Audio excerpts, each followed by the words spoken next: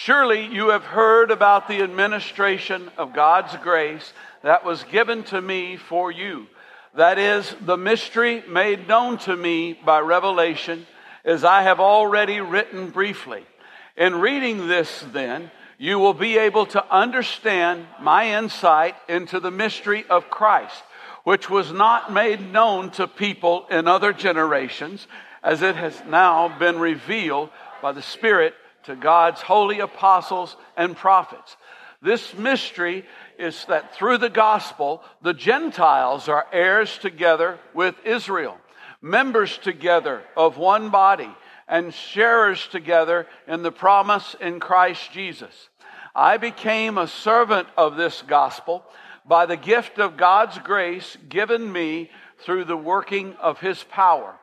Although I am less than the least of all the Lord's people, this grace was given me to preach to the Gentiles the boundless riches of Christ and to make plain to everyone the administration of this mystery, which for ages past was kept hidden in God, who created all things. His intent was that now, through the church, the manifold wisdom of God should be made known to the rulers and authorities in the heavenly realms, according to His eternal purpose that He accomplished in Christ Jesus our Lord.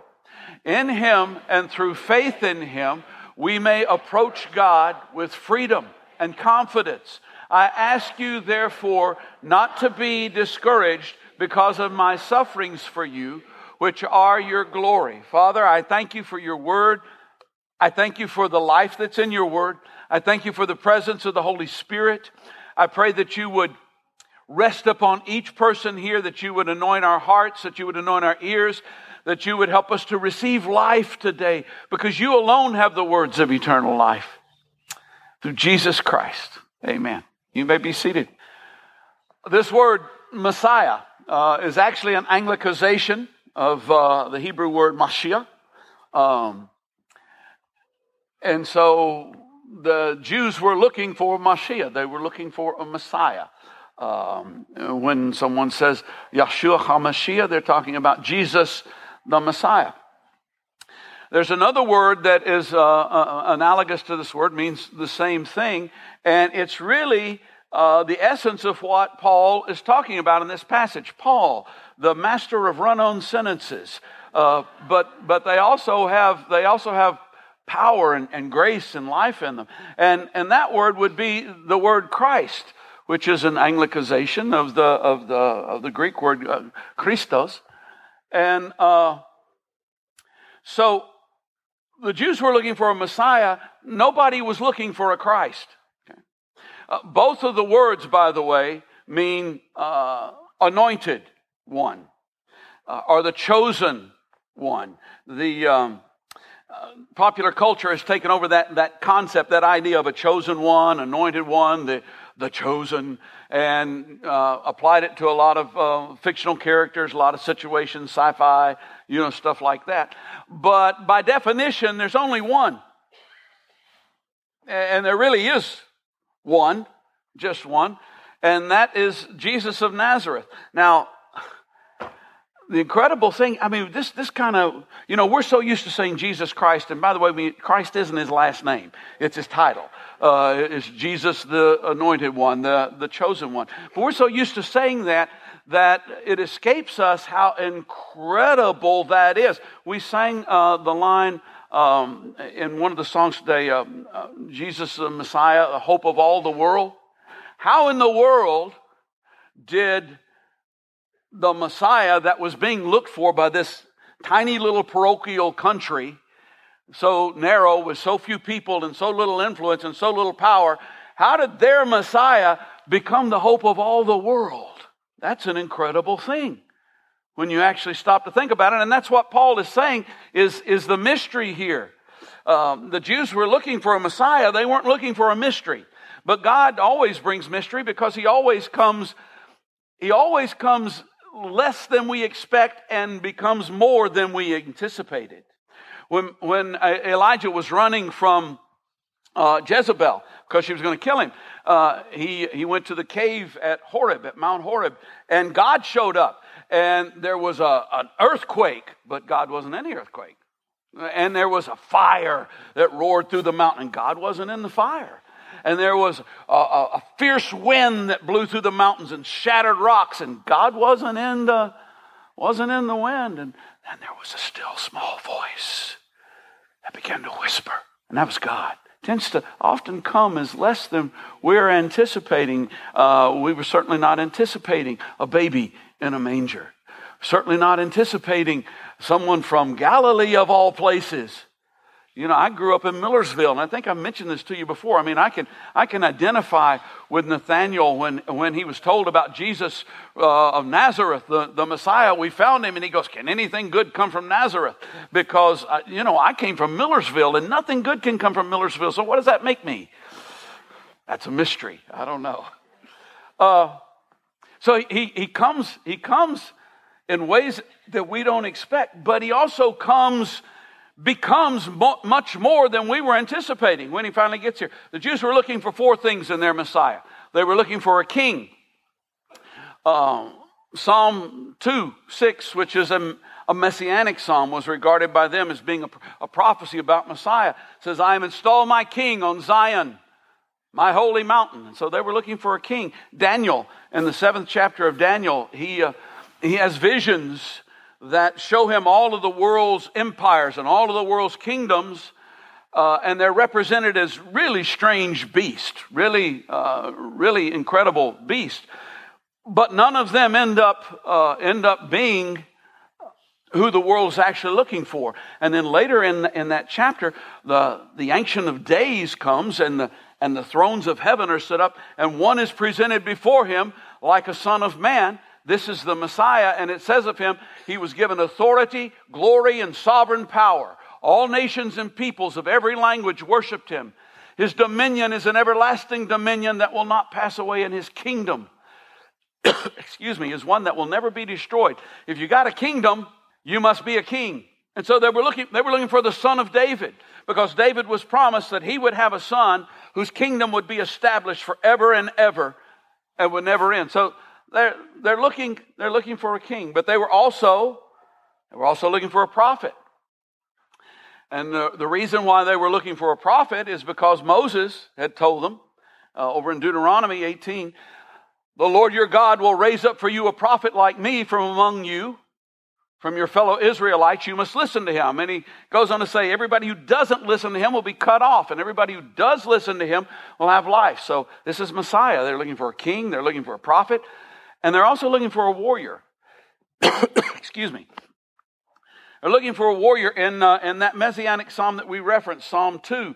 In verse 9, it says, "You will break them with a rod of iron. You will dash them to pieces like pottery." And he's talking about the nations of the world. So their Messiah was going to be a warrior to do this. And then later on in Psalm 110, verse 6, it says, "He will judge the nations, heaping up the dead and crushing the rulers of the whole earth." So they're looking for a warrior. They're looking for somebody to come along and just sort it out on the battlefield. And then they're also finally looking for a priest. That same psalm, Psalm 110, says of Messiah, "The Lord has sworn and will not change his mind. You are a priest forever in the order of Melchizedek." So that's what they're looking for. Messiah was and is all of these things, but not in the limited way they were thinking, and not to the limited group they were thinking. He was and is so much more, bigger. See, the Jews were looking for Messiah to come and be their king and their prophet and their warrior and their priest. They weren't expecting company. And so Paul comes along here and he says, this is the mystery. This is the mystery of the gospel. The Gentiles are heirs together with Israel, members together of one body, sharers together in the promise that's in Christ Jesus. Who are the Gentiles? Anybody who's not a Jew. Doesn't matter what your race is. Doesn't matter what country your family came from. It doesn't matter anything, how smart you are or not smart you are or rich you are or how unrich you are. If you're not a Jew, you're a Gentile. So that basically he's saying that this is the mystery. Messiah came and he belonged to everybody, for crying out loud. Over in Matthew 20, Jesus tells a parable of a guy who owned a vineyard. He needs some workers. So he goes out early in the morning, first thing in the morning, and apparently there's a place where a bunch of people who want to work come and go, we'd like to go work. So he hires a bunch of people and they go work in his vineyard. And mid-morning he goes, well, I think I probably need some more. So he went back and he hired some people at that and sent them into the vineyard. And then at lunchtime, he said, I've got to have some more people. So he went and found the ones who were there at lunchtime and hired them and sent them into the vineyard. And then mid-afternoon, he said, I still need some people. So he went and hired some more people, and they went into the vineyard to work. And then 1 hour before closing, he says, man, we got to get this done. So he goes out and he hires people 1 hour before closing. And then after the end of the day, he tells his paymaster, he says, okay, start with the last group that came and pay them a day's wage. And the people who were hired earlier in the day, especially those who were hired really early in the day, were going, wow, they got a day's wage. Can you imagine what we're going to get? And you know what they got?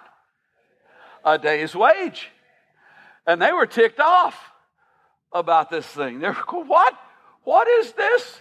This isn't right. This isn't fair. And I love what the owner of the vineyard says. It says, don't I have the right to do what I want to with my money? Are you jealous because I'm generous? Yes. Yes, I am jealous because you're generous. We had to do all this stuff, and we ended up getting the same thing that they got. Now, understand that eternal life is eternal life, people. There's not like eternal life 1 and eternal life 2 and eternal life B-. I mean, eternal life is eternal life, okay? That's the way it works. And there's so many ways. I mean, we tend to look at the Jews at times and go, well, wow, they were like that. They were people and we're people. And we reflect them in so many ways. Even as we try to reach the world for Christ, we want it to be on our terms. Yeah. We want it to be on our terms. I've mentioned a few times that one of the things that people would debate back in the day when I was a kid, and maybe they still debate it now, I just don't debate it, is deathbed repentance. Somebody on their deathbed gives their life to Christ, and so they think that they're saved or so. Hey, if they're not saved, I'm not saved. Because they got there the same way that I got there. But we have a tendency to go, well, that's not fair, so they shouldn't get what we're getting, or they don't follow our formula, or they haven't adopted our culture, or whether it's actually a literal culture or a theological culture, whatever. We have a tendency to think that, and God turns out to be so much more than we expect, so much bigger than we expect or that we want him to be. We would like him to be a little more narrow, but he's not. Now, I want to kind of shift gears just a little bit. Actually, I'm not, but it might look like we're going down a bunny trail. I want to ask the question, was Paul being humble? Although I am less than the least of all the Lord's people, this grace was given to me to preach to the Gentiles the boundless riches of Christ. And when I say, was Paul being humble, we would tend to say, was he just being humble? As if being humble were a false thing, which is totally the opposite. I mean, being humble is actually speaking the truth. And he's speaking the truth here. He says, I'm the least of all the saints. Well, why was Paul? Paul, he wrote all these run-on sentences, and he wrote so many books in the New Testament. He was such a great missionary and things like that. Yeah, and he also imprisoned people because they believed in Jesus Christ. He broke up families because they believed in Jesus Christ, left kids parentless, and he murdered people because they belonged to Jesus Christ, because they believed in Jesus Christ, and he thought that was a good thing. That's pretty bad. And not only that, God, this is how God got Paul. I mean, he didn't send Billy Graham to him or something like that. No, he was riding on his donkey to Damascus, and a bright light knocked him on the ground, and Jesus Christ stood before him and started talking to him. Now, has that ever happened to any of y'all? It's never happened to me, and I hadn't murdered anybody. What? No, I quit reading Facebook. So, probably everybody's safe. At least from me. God took extraordinary measures in appearing to Paul. I mean, there were other overzealous, intelligent fanatics available that God could have appeared to and done that for. That's how incredible God is. He took the least of all and assigned him the job most would have despised. I mean, everybody wanted to preach to the Jews. That's where the action was happening, man. He gave him the assignment of preaching to the Gentiles and allowed him to have the most bountiful harvest. And let me just say, that's not fair. It just flat out isn't fair. And I am so glad. It's not fair that their Messiah also gets to be our Christ. That's not fair. They had to be in Egyptian bondage. They had to go into Babylonian captivity. They had to wander in the wilderness. They had to go through all that stuff in order for Messiah to be produced. And we get him. What's fair about that? It's not fair that Jesus died for my sins. Nothing in that story is fair at all. It's not fair that God loves his enemies. Please listen to this. I tell you, love your enemies, pray for those who persecute you, that you may be children of your Father in heaven, because that's how he is. That you may be like Daddy. God loves his enemies, and this is so good. I put it in bold type in my notes to be sure that I didn't forget it. God loves his enemies because he is love, and he is not defined by what others do. He's defined by who he is. Let me just say that again, because 90% of our problems, 90% of the issues that we have as people, and I just made that number up, but I think it's probably pretty close. 90% of the issues that we have come about because we are letting what others do define who we are. And it shouldn't just be that, I am who I am regardless of what they do. No, that's a positive step, but that's not the step. The step is, I'm not defined by what they do. I'm defined by who he is. I'm defined by what he has done in me and the life that he's put in me. We want to respond to others based on what they do and not who God is. Forgive one another as you have been forgiven. God is never referred to in Scripture as being fair. Yay! He's never referred to in Scripture as being... Look it up. Search for it. It's just not there. He's not called fair. He's gracious. He's merciful. He's just. He is right. And he is more. It's always more than we expected. I want to go back and look at the Messiah thing again here real quick. They were looking for a king. And yes, they got a king. But this scripture is so crucial. It's so important. Jesus was before Pilate. Pilate said to him, "Are you the king of the Jews?" And Jesus says, "Well, was that your own idea? Or did somebody else tell you about me?" I mean, I think Jesus was kind of going, Are you onto something? Have you learned something? But no, he was just parroting what he had been told. And he said, it was the Jews. They're the ones who told me this. And so, but you are a king then, huh? And Jesus goes, "My kingdom is not of this world. If it were, my servants would fight to prevent my arrest by the Jewish leaders, but now my kingdom is from another place." Okay, I'm going to say this and let me get 5 minutes beyond it before you decide. We are not called to change the world. Once again, look for it in Scripture. Nowhere does it say we're salt and light in the world. But there's nowhere there that it says that we're called to change the world. Couple of reasons for this. The world and its desires pass away. They're going to pass away. Only the person who does the will of God will abide forever. And 2 Peter 3:10, but the day of the Lord will come like a thief. The heavens will disappear with a roar. The elements will be destroyed by fire. The earth and everything in it will be, and everything done in it will be laid bare. Yeah. We're not called to change this because this is coming to an end. And this is not his kingdom. His kingdom is not of this. I don't remember how many years ago this was now. 35, 40, something.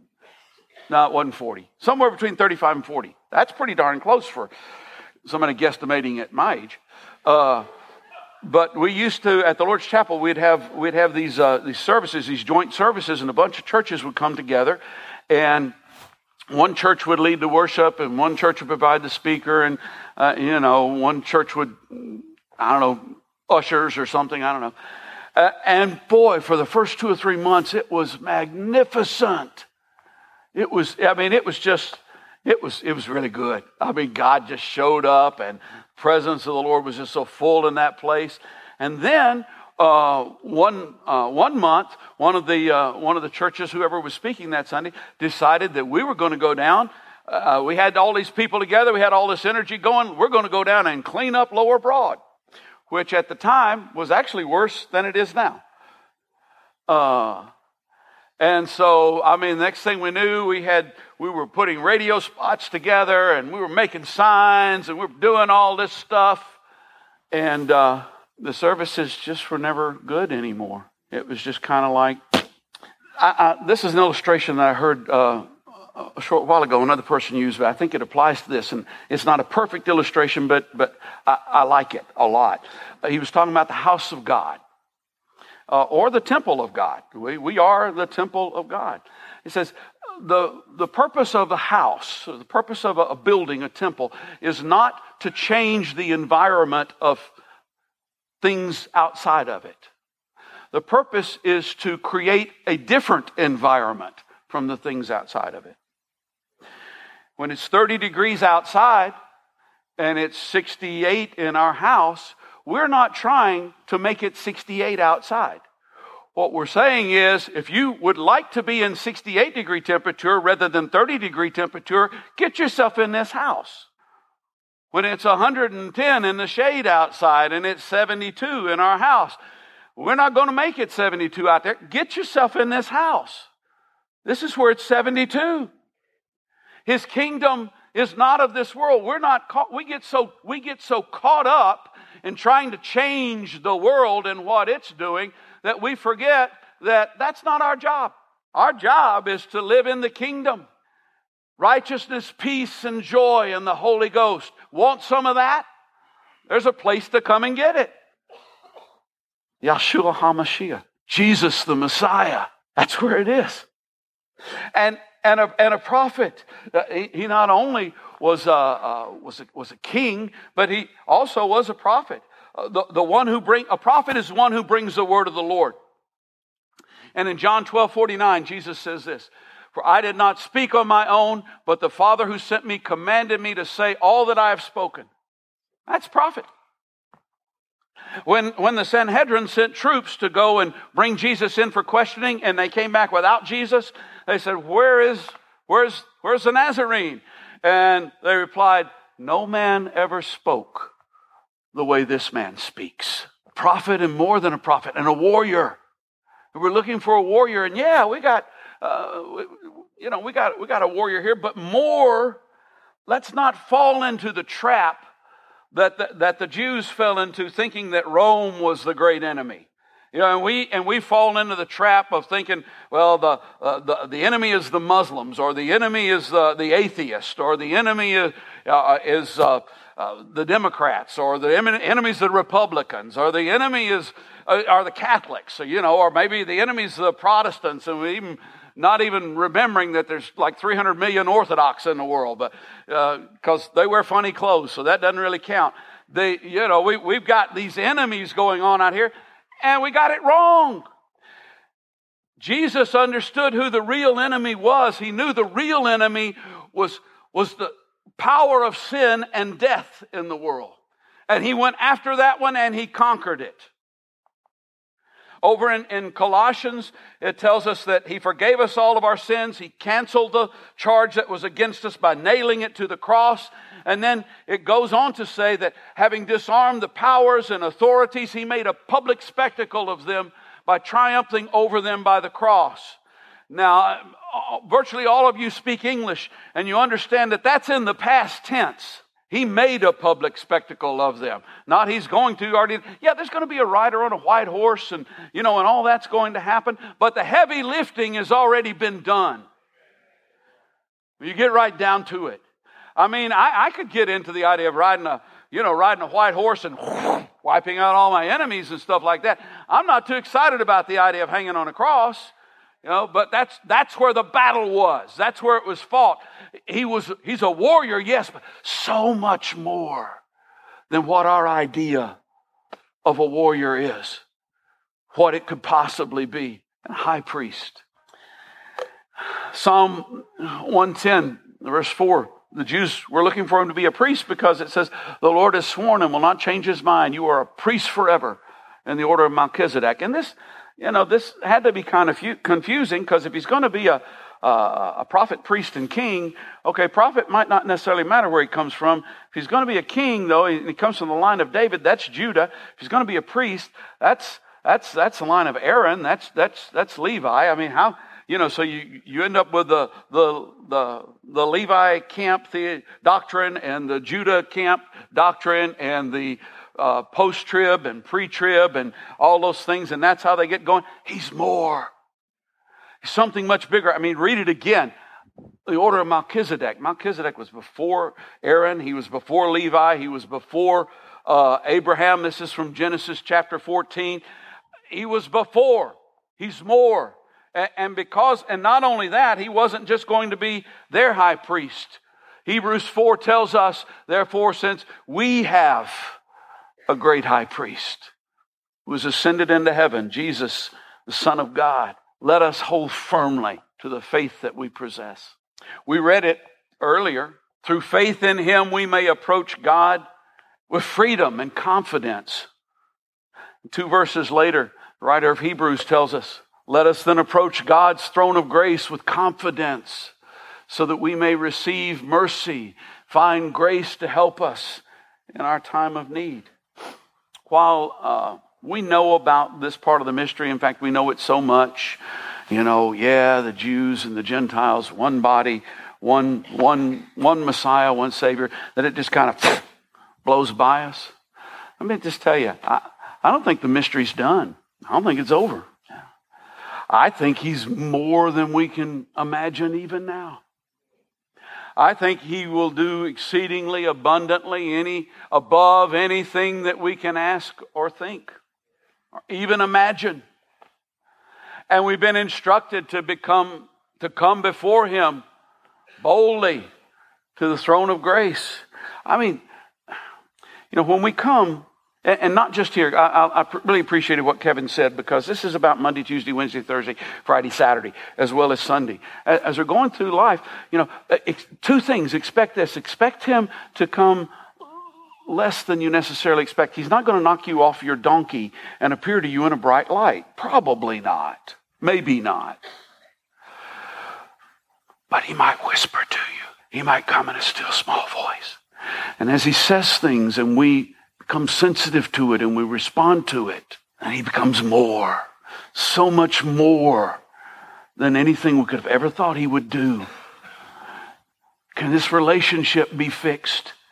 Oh yeah. Can this body be healed? Oh yeah. Can this problem be solved? Oh, more than solved. Would you stand with me? And with those who are going to pray with people, if they would come forward.